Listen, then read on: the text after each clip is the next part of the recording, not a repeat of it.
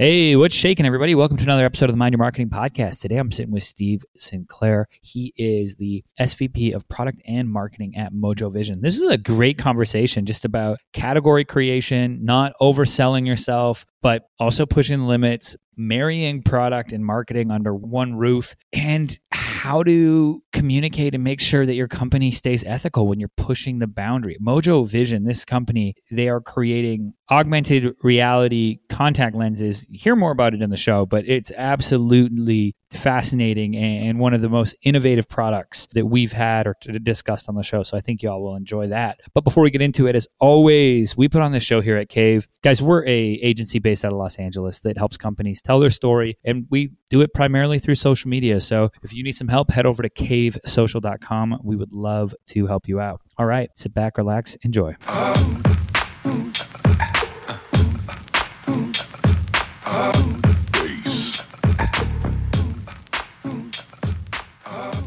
Ooh, what's going on, my marketing people? Welcome to another episode of the Mind Your Marketing Podcast. Today, joining me is Steve Sinclair. He is the SVP of Product and Marketing at Mojo Vision. Steve, how you doing? I'm doing great. Thanks for having me, Jordan. I'm excited to have you on and talk about a bunch of stuff. I know we got into a little bit offline about what you guys are doing with Mojo Vision and then some of the challenges and what you have to do there. But I'm really interested to first hear your story and how did you find your way into this crazy world of marketing? You know, like a lot of people that I've heard on your podcast talk about it, it wasn't a direct line, obviously. I started out as an engineer and got an industrial engineering degree from Berkeley and thought that that's what I wanted to do. And I worked as an industrial engineer for a couple of years and then realized I wasn't really that good at it. And so I went back to school and got my MBA from Michigan, focused on operations and strategy, and worked for a few years as a quality systems manager. I was doing project management at a semiconductor company, and I enjoyed that, but that wasn't really it for me. I switched over and I was an IT manager for a couple of years, designing data warehouses, and that was fun, but again, not for me. And then I got the opportunity to jump over to a startup called Handspring. And Handspring, for the older listeners in the crowd, was building Palm OS PDAs, which eventually became smartphones, the first smartphones, like the Treo smartphone. And I worked my way within that small company through a number of different roles in manufacturing and IT, eventually landed in the product management group and became a product manager for software, for email software, and was basically defining how people were going to use these newfangled smartphones in the early 2000s to communicate with each other. And that eventually turned into a hardware product management role. And I was working on definition of smartphones for hardware. And then I got a call from Apple, and they were just about ready to release a new product called the iPhone in 2007. And they were looking for a product manager for that. And so I jumped over to Apple and was part of that revolution with the iPhone. I started off doing both product management and product marketing for iOS in the early generations of the software that became iOS, and worked on features like FaceTime and Siri and iMessage, and then eventually shifted again over into hardware and began working on release of different hardware products. So I worked at Apple for about 6 years through definition of iPhone 6 and got a great experience on how to be both a product manager and a product marketer for a product. And I thought that was just invaluable experience. I then left there and I went to Motorola, which was part of Google at the time, and I became VP of product marketing. And I was responsible for shipment of a number of Android phones and Android smartwatches and other accessories from there. And then got great experience from an Android ecosystem perspective and understanding the challenges of that ecosystem vis-a-vis the iOS ecosystem. And then Lenovo bought Motorola, and I decided to switch gears and get some GM experience. So I went over to HP and I ran the commercial notebook business for a couple of years while I was there. And that was both a combined product management, product marketing role, and shipped a bunch of great commercial enterprise grade laptops. But that didn't really work for me either, being in the enterprise world. And so I eventually wanted to make the switch back to consumer. And that's when I discovered a little startup called Mojo Vision. It wasn't called that at the time. It was in stealth. This was about 5 years ago. And there were less than 20 people there. It was a bunch of PhDs and other high-powered engineers that thought that they could reinvent the way that we consume information. And they were basically, they had the audacious idea to create the world's first smart contact lens. basically to put augmented reality into a contact lens and be able to display that information in your eye. And they were looking for a product person who could lead that. And of course, I jumped at the opportunity to get in on the ground floor. The company was very young and didn't have a really strong sense of what they wanted the product to be or what they wanted to do. They just were working on the tech to make it possible. And so it just opened my eyes to the possibilities of creating a whole new type of product and a whole new type of category. And I started off on the product definition side, but it was quickly apparent that the team needed marketing help. And so,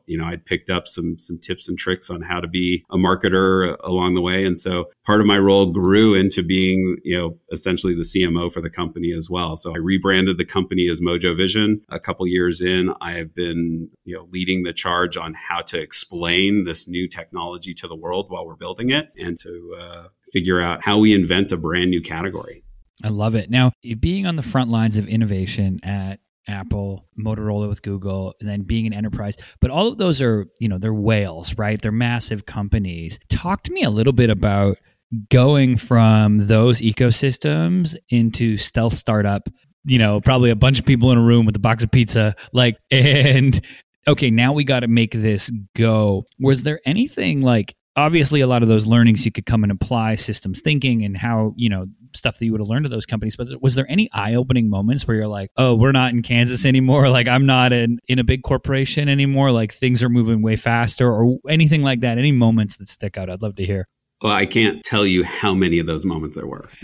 It was a daily deluge of those types of moments, from the fact that the support organizations that you normally have around you to do just the basic things from, web design to messaging design to video production, all of those things that you find in a big company, that there are pockets within your marketing communications teams that know how to do those things. They didn't exist. And I had to build all of those networks and all of those capabilities myself. Some of it we've built in-house, but most of it has been building out a network of really trusted vendors that I can depend on. That, I was telling one of them the other day, you're in the car with me, and if I'm veering off the side of the road, you need to be able to tell me that, wake up, we got to get back on the road. And so I've got all these great partners with me that are on this journey, and I wouldn't be able to do what I do without their help to make this happen. So having that support structure to build a marketing story and to communicate it is important, whether it's your Marcom agency or your PR agency or whatnot. But that was part of it. The other part of it is that you really do have a blank sheet of paper. There are no limits on what you can do, and you need to throw away the preconceived notions that you have and the limitations you have when you join a large organization. Apple has a certain way of doing things, and that works for Apple, and Motorola had a certain way of doing things, and that worked for them in that context. Here, we had to create those things. I didn't have any of those rules. And so it was very freeing, but it was also frightening at the same time to know that I could break a bunch of rules that were, steadfast at these other places and see what happens, see what mistakes I was going to make and learn from those mistakes, which is a lot of fun. I love it. Yeah. Embracing the chaos a little bit when you're in that startup. It's kind of like when a university professor, when they would give you a paper and they said, write on anything you want versus, hey, write on, these 3 set topics. And that little fear of I can write on anything I want. I could do anything. I could go completely into left field. I'm with you on the startup side of things. And it's really cool to hear that. Now, as your role matured at Mojo and as you got kind of deeper into it and you're going, okay, we have this product. It's a game changer. I believe in it, but I need to communicate it out into the world. I guess, how are you approaching, what category you fit in or creating a new category?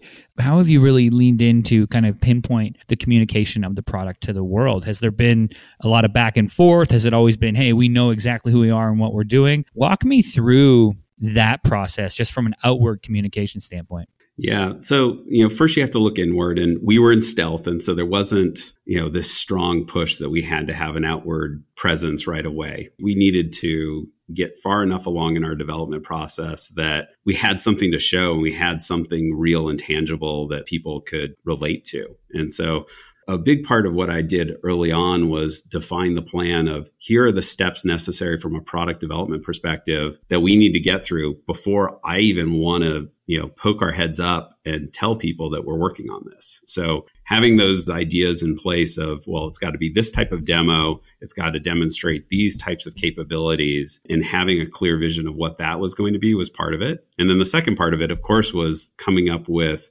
who are we and what do we stand for? And when you're building something like a smart contact lens that many people assume is 20 years away, and you're telling them it's going to be less than that, it's going to be a lot sooner than they think, you have to be thinking about, what are people's reactions going to be? Are they going to have fearful reactions? Are they going to be, gleefully excited about it? Or is it somewhere in between? And how do you set yourself up for success in that situation where there's going to be a lot of different, really visceral reactions to what you're building? And so we had to think through all of those things while we were putting this together. I would say that one of the tools that I used, or the book that I used that helped me with this, is a book called Play Bigger, and your audience can check that out. But it's a great roadmap for how do you do category design and how do you think through what your category ought to be? Because when you're building something like a smart contact lens, it doesn't fit into any existing categories. It's not a smartphone. It's a wearable, but not the kind of wearable that people think of for health and fitness necessarily. It's a medical device, but it's not your typical medical device that you're buying and using just because you want it to do something from a medical perspective. So all of those things,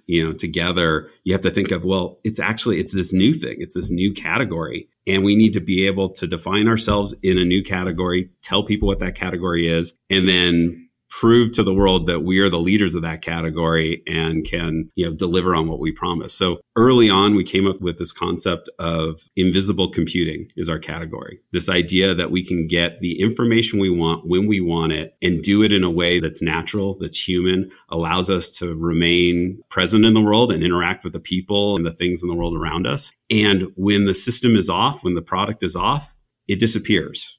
It's invisible. And the idea that we can come in and out of getting the information that we want when we want it and do that in a completely natural way is what drives us. And so that's what invisible computing as a category for us really is all about, is to build these products that can enhance our lives by giving us the right information at the right time, but then disappear when we don't need them. I love it. Now, is there a challenge communicating, or I guess, have you gone out and talked to people outside of tech forward markets? Because I know in the Bay Area, in Los Angeles, in New York, in Chicago, I understand it. And, my abrasiveness to the tech is probably less than maybe in other parts or less tech forward markets. Is that something that goes into the communication strategy as we start to think, okay, as this starts to expand, we have to really craft this narrative to make it approachable, nationwide? Or is it more so, hey, we're going to lean into tech forward markets, early adopters who would be willing to do this, and then we know the world's going to kind of catch up as we create this category? How do you balance those two aspects? Yeah, that's a really good insight and a good question, because, I've been thinking about this a lot for the last 5 years of how do you bring something like this that can be, a little too far ahead for some people, and how do you build out a narrative and a path that gets you to that point where it does become accepted? I mean, we don't question the fact that we're all carrying smartphones and looking at them and walking around with them and accessing them, throughout the day. We don't question when people are talking to appliances in their house anymore. But when those things all first came out, it was like, what is that? And why do you have it and I don't have it? And why are you talking to it? And that seems weird. And so you have to just know that that's the way these things work out. It goes faster now than it used to, but it still happens in that same sort of progression. And so early on, we knew that we wanted to build a product and a company that had a purpose. And it wasn't just about getting information on your eyes whenever you wanted it. It had to be useful and utilitarian, benefit humanity in some way. And so one of the first use cases that we zeroed in on early with the company was to help people have low vision conditions. So say you have macular degeneration or glaucoma or retinitis pigmentosa. These are conditions where you're not blind, you can see the world, but contrast has been reduced, or you need to zoom in on things to really see the words that you want to see, or your mobility has been reduced certain times of the day because you're having trouble walking in bright sunlight, for instance. And so we're thinking to ourselves, well, we're building this lens that has augmented reality that we can overlay on the real world. What if we can use it to highlight things and to reveal things that people with low vision conditions otherwise wouldn't be able to see? So we started working on how that could be incorporated in the early versions of the product. And we went to the FDA and we explained this to them, and they loved that idea. And so they gave us, we applied for and were granted their breakthrough devices designation. And so that's become part of our identity, is to build a product that is an assistive accessibility type product to start with. And when people hear about that, when general consumers hear about a smart contact lens that could help people and help a certain population of people where tech is useful, that's helpful. That they see that, and it helps with the brand positioning. It helps with understanding who this is for to begin with. And it becomes a lot less threatening in that situation. And so one of our early customers are going to be people with low vision. It doesn't mean that we're not going to lean into people in tech forward situations. And in fact, one of our big pushes right now, and you'll hear more about that over the next 3 to 6 months, is for athletics and for sports enthusiasts who want to get data during an activity, whether they're training or they are using the device for maybe it's competition, but basically when they're working out and they want to get better. Imagine you're a runner and you've got all of your biometric stats in your eye, and you don't have to be looking at your watch, or you can be switching through your music, or you're getting tips and coaching while you're running, or it's helping you while you're a golfer. And just as you're teeing up, it's reminding you how you need to be standing, what your stance needs to be. That's something you can't do with a phone or a watch. So we're focusing on those during moments where it can really help you get better at the sport that you want to do. And we think those folks are very tech forward and would be willing to pay for and adopt something like this. Totally. I'm patient zero with that stuff. I'm the guy who's like, take all my metrics. I want to see them. I want to my run, how's my heart rate throughout my run and everything, right? And I'm frantically checking my iWatch. But I love that initial positioning as, hey, we're here to assist people. And then setting that as the backbone, right? And then everything else that comes is good and an add-on and can be maybe a bigger e-commerce or a bigger commerce, side of the business, but ultimately having that backbone to fall on of saying, like, this is going to enhance and enrich people's lives, right? And that's like a rallying cry that I think anybody anywhere in the country can get behind, to be like, oh, I've been colorblind, or I have poor vision and I can't see, or driving at night, or all of those things that glaucoma, like you're talking about, and being able to help reduce the impacts of that or help enhance the vision, I think is something that people will definitely get behind. And it's interesting from a product positioning standpoint, and then being able to go tell that story out. And then one of the challenges that I have is, I own both the product definition side of this, and I own the product positioning and the company branding and that side of it. And I think that's somewhat unique, short of being a CEO, for a company like ours. For us, being really focused on the low vision market is going to help us to refine what that product can be for consumers and give the market a chance to catch up, to understand what this thing can do and be. And, at the same time, there's going to be other companies that come out with glasses, form factors for augmented reality. And that's all good. We like that idea that others are going to be building those form factors. And so people are going to get used to this sort of product idea being out in the market. Yeah, I love this, having to designate almost the rising tide raising all ships, right? So you have to push this message that rises the tide and just gets people that, hey, like, we are pro glasses and doing this and our tech, but then I'm selling the vision of, the future and where the world is going to go. But then to your other side, it's like, but where can our product go realistically in the next 5 years? And then, okay, what's that message? And almost, you can't segment them because they are connected, but it's like you almost those two trains of thoughts, right? One being the vision, the other being the pragmatism, which I hate using the word pragmatism when we start talking about innovative in tech. But I think that, weighing those two is tough. It's very, very tough. It is. And I spend a lot of my time working on that positioning.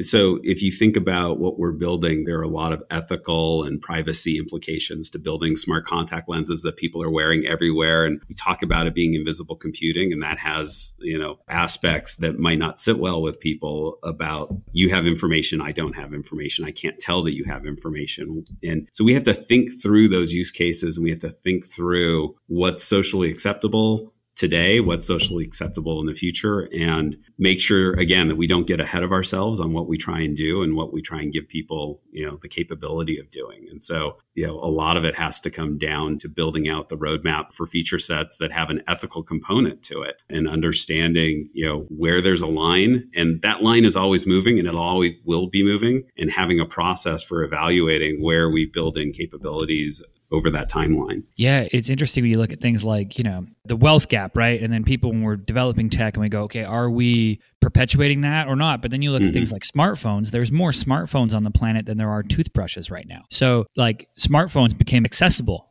at scale, right? And aren't something that fuel that divide. So then it's like, okay, yeah, I like this, like thinking about, okay, where are we positioned? How do we position? How do we make ethical decisions? So I absolutely love that. Steve, before I let you go, if anybody wants to learn about Mojo Vision, where should they head? And then two, if they want to connect with you, what's the best place to do so? Well, if they want to find out about Mojo Vision, just come to our website, www.mojo.vision. And so there's all sorts of links to articles and content that we've created that explain what we do. Certainly, you can find us on social media as well. We're primarily on LinkedIn and Twitter. And so we have pretty active set of posting that we do there now that we're out of stealth. If you want to connect with me, best place is LinkedIn, and you'll find me there, and happy to connect in any type of capacity. Certainly I live in the augmented reality world today, but we also have a lot going on in sports and fitness, a lot certainly in medical, ophthalmology, optometry. And so there's just a lot of places to find us. Amazing. Listeners, you heard it there. Go connect with Steve on LinkedIn. I'll make sure to put a link to both Mojo Vision, his LinkedIn, and to the book, which was Play Bigger, correct? Yep. Yeah, Play Bigger. So I will put that as well in the show notes. So go through, click that. Steve, thanks again for coming on today. I really appreciate it. Thank you, Jordan. All right, everybody. That's it for this episode. As always, I'm your host, Jordan Shelton, and I'll catch you next time.